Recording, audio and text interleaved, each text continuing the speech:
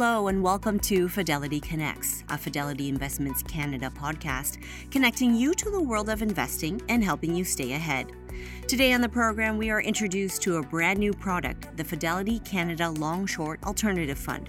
Portfolio manager Reetu Kumra will lead the new fund, and she joins Fidelity's CIO and portfolio manager Andrew Marchese on the show as they both highlight elements of the new portfolio and what it offers. Andrew and Reetu speak to host Pamela Ritchie about the fund's weighting and how it uses the full breadth of Fidelity's research capabilities to choose long and short positions to drive total return potential. The fund strategy capitalizes on research depth and breadth independent of the market or economic cycle. The fund also maintains equal weight on long and short sides, following a 130/30 strategy with 100% net exposure. Andrew and Reetu add the fund is an all-ideas portfolio reflecting the research team's viewpoints across the coverage universe. This podcast was recorded on February 6, 2024. I wonder if we can just sort of start with the kind of why now. Why are we talking about this type of investing, Reetu, to begin with? Sure. So the Fidelity Canadian Long-Short Alternative Fund is a product that's all about our research process, packaged together in a 130/30 product. And so it really just harnesses what we think are our competitive advantages, which are our people, our proven investment process, as well as our Fidelity scale. And so now fund holders can actually own what we think is our most valuable asset, which is our research. And so it really does come down to the breadth and depth of our research capabilities. We've gone back into time and we've looked at what we do best. And so irrespective of the time frame, we have seen that the research team has been very good stock pickers. But what's really interesting is that not only are we very strong at identifying securities that outperform the market, which are our buy-rated securities, we actually do an even better job of identifying securities that underperform the market, so our sell-rated securities. And we're able to do that with remarkable consistency and accuracy. So this fund allows us to actually capture the full breadth of our research platform by going long on our buy-rated names and going short on our sell-rated names. And so really capturing the entire platform that we have on the research side. And so overlaying this research component is a rules-based framework that allows us to maximize our return while managing our risk such that we can deliver a core Canadian diversified fund. So it's core. Yes, yeah. With very consistent risk and return metrics over time. So it's a fund that is core. It's a Canadian diversified fund, offers directional exposure to that of the market, and really capitalizes on the excess return being generated from our entire research platform by going long on our buys and monetizing the sells as well on the short side of the fund. And so really capturing the accuracy, the consistency, and the repeatability of our investment process. Okay, amazing. So we're gonna go through this and could probably come back to a lot of those points. Andrew, bring us up to date on sort of the genesis of the product, where it began. How did you get to today, ultimately? Yeah, many years ago, in keeping with all things Fidelity, equity research is really the foundation of building our equity portfolios, and so we need to know at all times, is research working? Is it functioning well? So this spawned a research efficacy study with data dating all the way back to 2006. A research efficacy study, okay. Right. Yeah. And so what we wanted to do is we wanted to examine the accuracy of our ratings. Internally, we rate stocks strong buy through strong sell. So we really wanted to examine, are we generating a lot of value through our buy and strong buy ideas? And commensurately, are we also avoiding our sell ideas? And how is all this research integrating itself into portfolio construction for our long-only mandates? And we also wanted to really examine, are there any systematic things that we can improve on? So it was one, trying to see what the output is from our accuracy and value add, but also as a teaching tool for our analysts to say, hey, maybe these are some of the areas that we could improve on. And from that study, we learned a lot of things. We had a lot of conclusions. As Reetu said, we're very accurate in what to own, and maybe even more so what not to own. Over time, very consistent, and it's not germane to any one sector of the market. It's actually true across all 11 GIC sectors. And it's true over various points in the economic cycle. So that's a really, really good starting point. Now, we started to think, well, in a long-only portfolio, we can only capture on those strong buy and buy ideas. Those are the ideas that generally make their way into many long-only portfolios. But is there a way to capture our accuracy and efficacy on the sell rating? Well, the only way to do so would be if we developed a system by which we could short those sell ratings and then lever up our longs. And that brought us to the conclusion, one of many, that we should probably build a 130-30 portfolio off this research and follow it to a T. And we taught the analysts about the feedback we got from this study, and we worked with the analysts to always continuously improve. That's one of the hallmarks of what we do. But the other arm of that was then putting in the work to see if we could build a portfolio off this and add value for our clients. It's fascinating. Okay, so because this is what's going out there. Reetu, I'll ask you to just bring us into a sharper focus on, so what's a 130-30 and what's a short? Just take us back so that where we can go on knowing completely what we're talking about. Yes, absolutely. So 130-30, effectively what we're able to do is with the short side of the fund, we're able to borrow those securities, sell for cash, and implement it into the long side of the fund. And that's just kind of the mechanics behind it.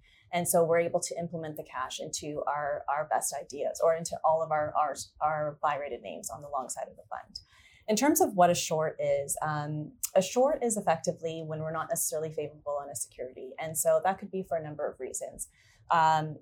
It could be a change in fundamentals at the industry level or the company level. There could be earnings downside. There could be a disconnect between valuation and earnings. And so there could be a whole host of reasons. I'm just naming off a few. And effectively what happens is when we view a security as one that can underperform the market, so it would be sell rated, what happens is that we borrow that security in the market, we generate cash, and we do exactly what I said in terms of the 130-30. In that process, I think it's very important to talk about the controls that we have in place on the short side of the fund. Great. Okay. And so a few things to keep in mind. We alluded to this rules-based approach. That's where that kind of kicks in, where we put quite a bit in the way of risk controls in place in order to, particularly on the short side. And so we have controls in place that will allow us to close a short position if the cost of borrow gets too high, which is indicative of the short interest in the stock. We have controls around size, so we don't necessarily let security size kind of just run away from us from a market drift standpoint.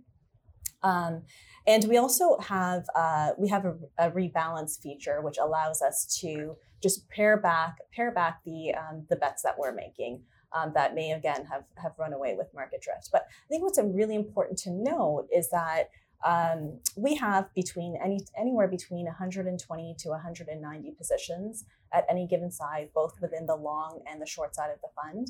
But within that 30% that's on the short side, so 30% out of our gross 160 of gross exposure, we have between 40 and 80 securities at any given time. So it's a very, very diversified, and the position sizes are quite small in nature. And all Canadian. And it's all Canadian. Okay. And we also have a very robust risk process in place. I'm sure you've heard us speak about our quarterly risk reviews. Yes. That it's a 75-page document, making sure the fund is doing exactly what it's supposed to do. We get weekly risk reports, and we also just get intraday monitoring emails if there's extreme volatility in any of our positions or a size gets too large that we're not comfortable with. And I guess one of the sort of obvious questions is, are there times through the research team where a short becomes a long at some point? I mean, that must happen too. Absolutely. And what happens in that case is, subject to market liquidity, we will cover the short and we'll move that security into the long side of the fund. Really interesting. Andrew, I want to ask you a little bit about the markets, both of you, about the markets. You're sort of historian on markets. It's been a wild ride even so far in this year for the Canadian markets, for the global markets. Just sort of your sense of why this type of strategy in markets such as these, and markets such as the last 3 years, where we've seen everything. How does this fit well now? I think it's really capturing the spectrum, the breadth and depth of our research, irrespective of where you believe we are in the market cycle or the economic cycle. Okay. And it allows you to really exploit sheer numbers. So our Canadian equity team is very large, covers a lot of securities, and it's really not about the country per se or trying to time the market in terms of what we think will happen based on some macroeconomic variables or whatnot. It's really about looking at single securities. And I think for this year, even going forward, as always, the market generally tends to be dictated by corporate profits and cash flow. And that's where we spend the lion's share of our attention from a research perspective. So I think if you can capture high accuracy on the buy side, but then exploit things that we know are wrong, we think are going to be wrong to an investment thesis that the market may have, and exploit that and lever up your longs accordingly, it allows you to generate value through all points of the cycle. And the long-dated study that we did, you're looking at now, as I said, about 18 years worth of data, actually points to that conclusion, right? Over time, it generally works out. And a lot of it, as Reetu alluded to, is looking at a lot of securities and trying to add value on a lot of securities. And if you do so, you increase your batting average, so to speak, and you can really take advantage of it from a portfolio perspective, more so than you could in a conventional long-only perspective. Okay, I want to ask you about that portfolio. You said it's a large research team. It's one of the biggest in Canada? Oh, we believe it is, yeah. And in terms of our coverage list, yes. Okay, let's go into the construction itself. Some of the characteristics of the actual fund. Just take us through, what would be sort of the top things you'd want everyone to know? Sure. So with this fund, it's 100% Canadian. So it's really a product that just stays in its lane. Okay.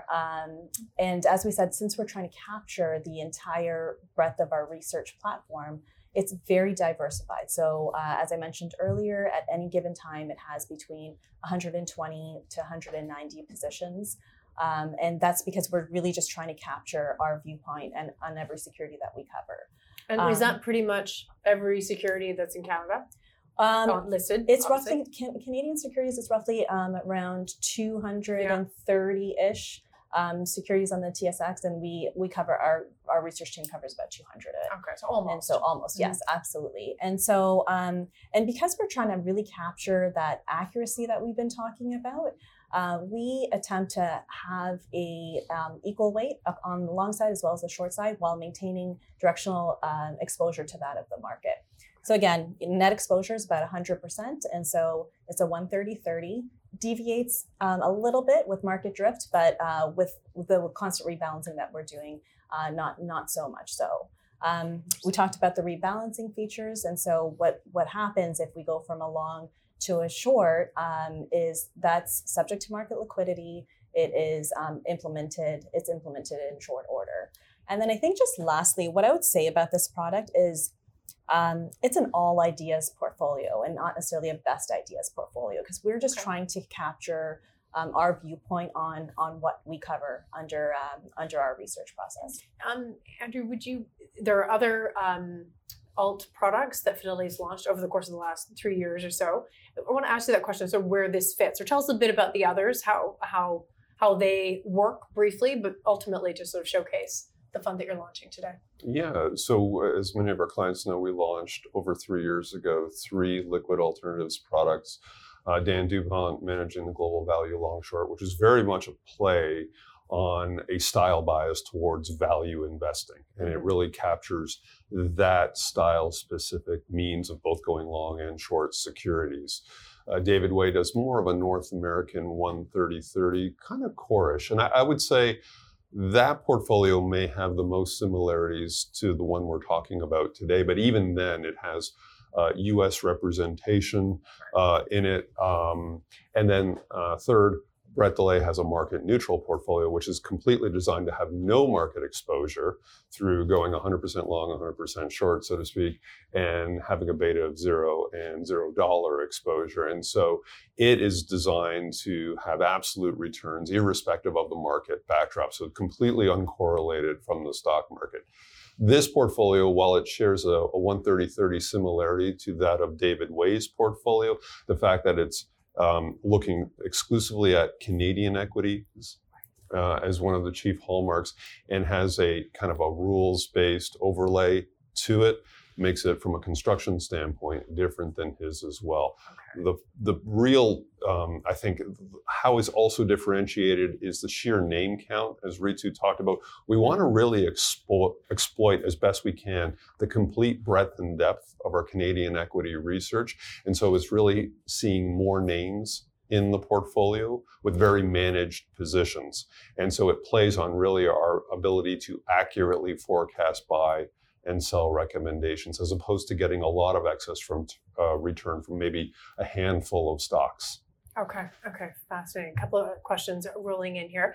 How is the long side being run, similar to Canadian disciplined equity? Yeah, either of you can take that, but do you want to sort of comment on that? Like how is the long side being run? So relative to disciplined equity would be what's characterized as a best ideas fund. Right. And so it's very concentrated and has the analyst top ideas in it.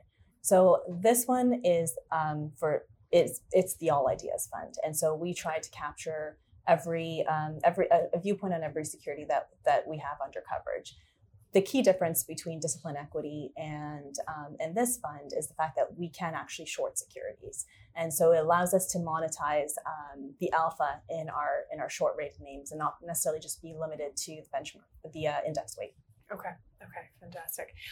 Why the Canadian only focus versus U.S. or global exposure? Andrew, you spoke about that a minute ago. Anything just to add there? No, I think it's one of the things that was closest to us. We directly manage it here. We've been doing it this way since 1998. We had a very robust data set to work with dating back to 2006. So it gave a lot of confidence in the conclusions that we were trying to draw out of that research efficacy study. So it was the most natural type of fit and first look at the quality of our research. And because it's residing here in Toronto and it was directly accessible to us, it made a lot of sense when we saw some of the numbers that fell out from it. Fascinating.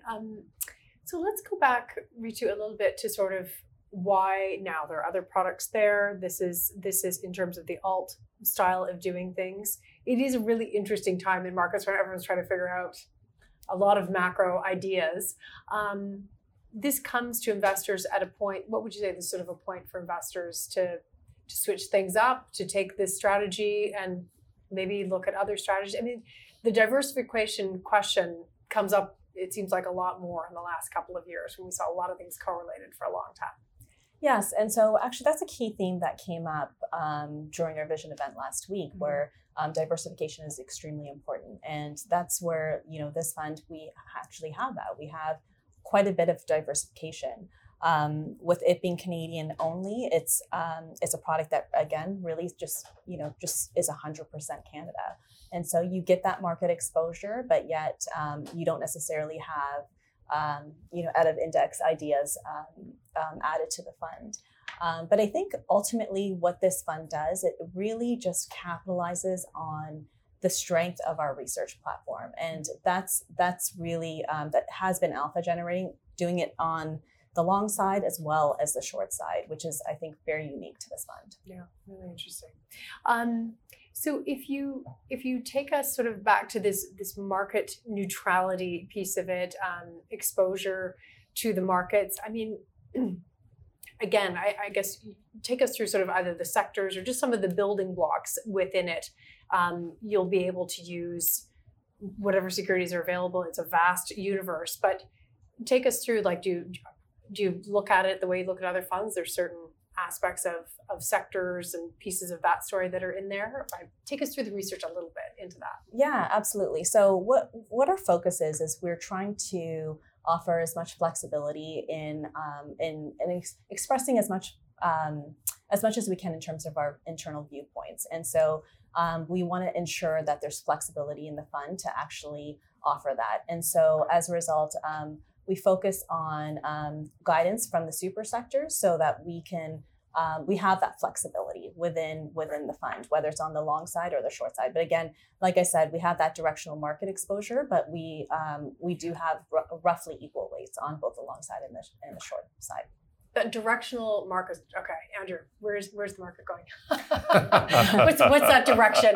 Has it changed in the last 5 or 6 days as we get lots of interesting data out of the US? It seems that the market consensus changes every 5 or 6 days based on some of the data that we come into. Oh, well, maybe it doesn't matter is the answer. Maybe it doesn't matter. Maybe that's it. I think, as I said back at our Vision 2024 event, I think the stock market this year will be led by corporate profits. Corporate profits have to pull their weight.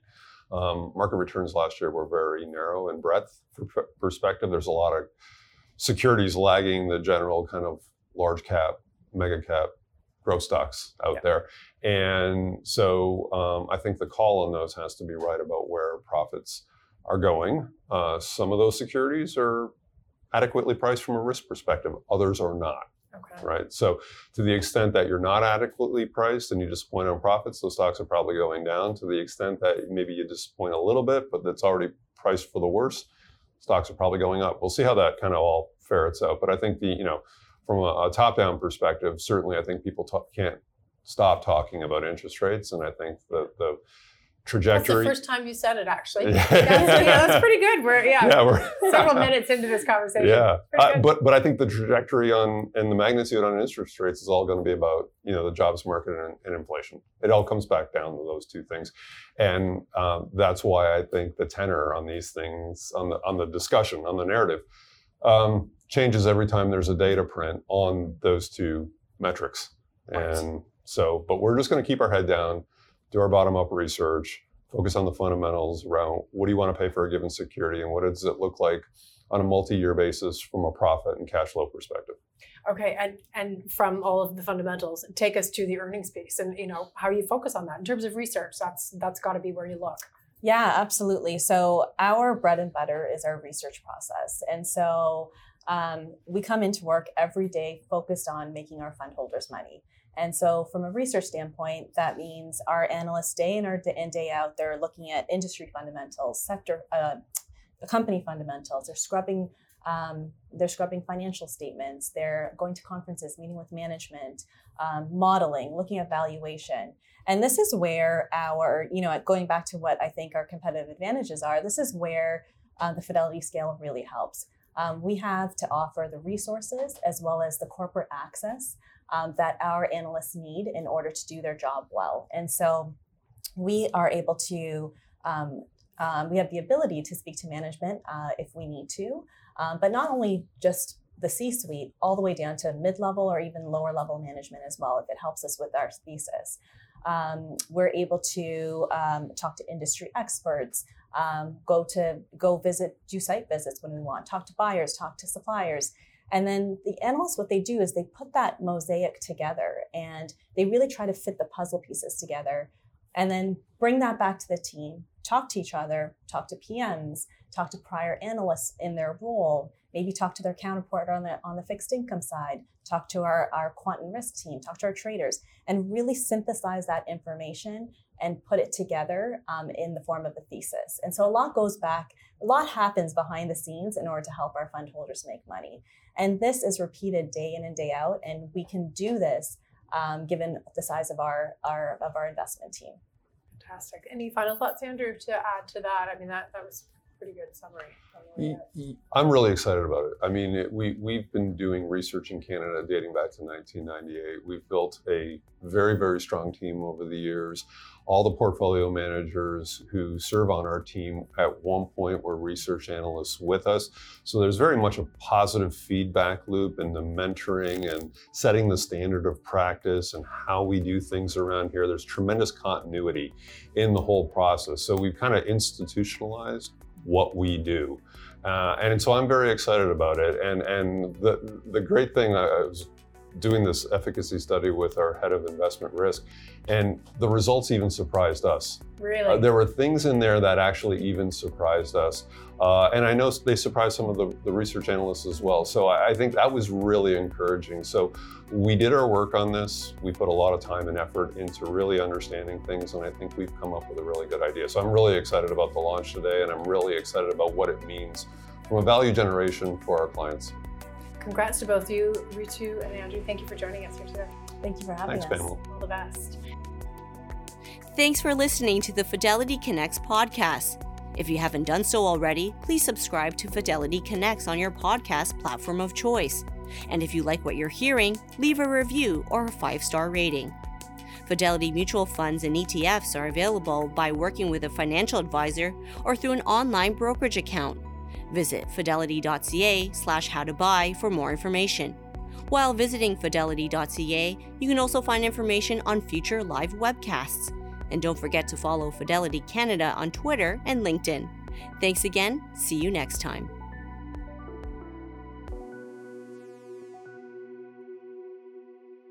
The views and opinions expressed on this podcast are those of the participants and do not necessarily reflect those of Fidelity Investments Canada, ULC, or its affiliates. This podcast is for informational purposes only and should not be construed as investment, tax, or legal advice. It is not an offer to sell or buy or endorsement, recommendation, or sponsorship of any entity or security cited. Read a fund's prospectus before investing. Funds are not guaranteed. Their values change frequently, and past performance may not be repeated. Fees, expenses, and commissions are all associated with fund investments.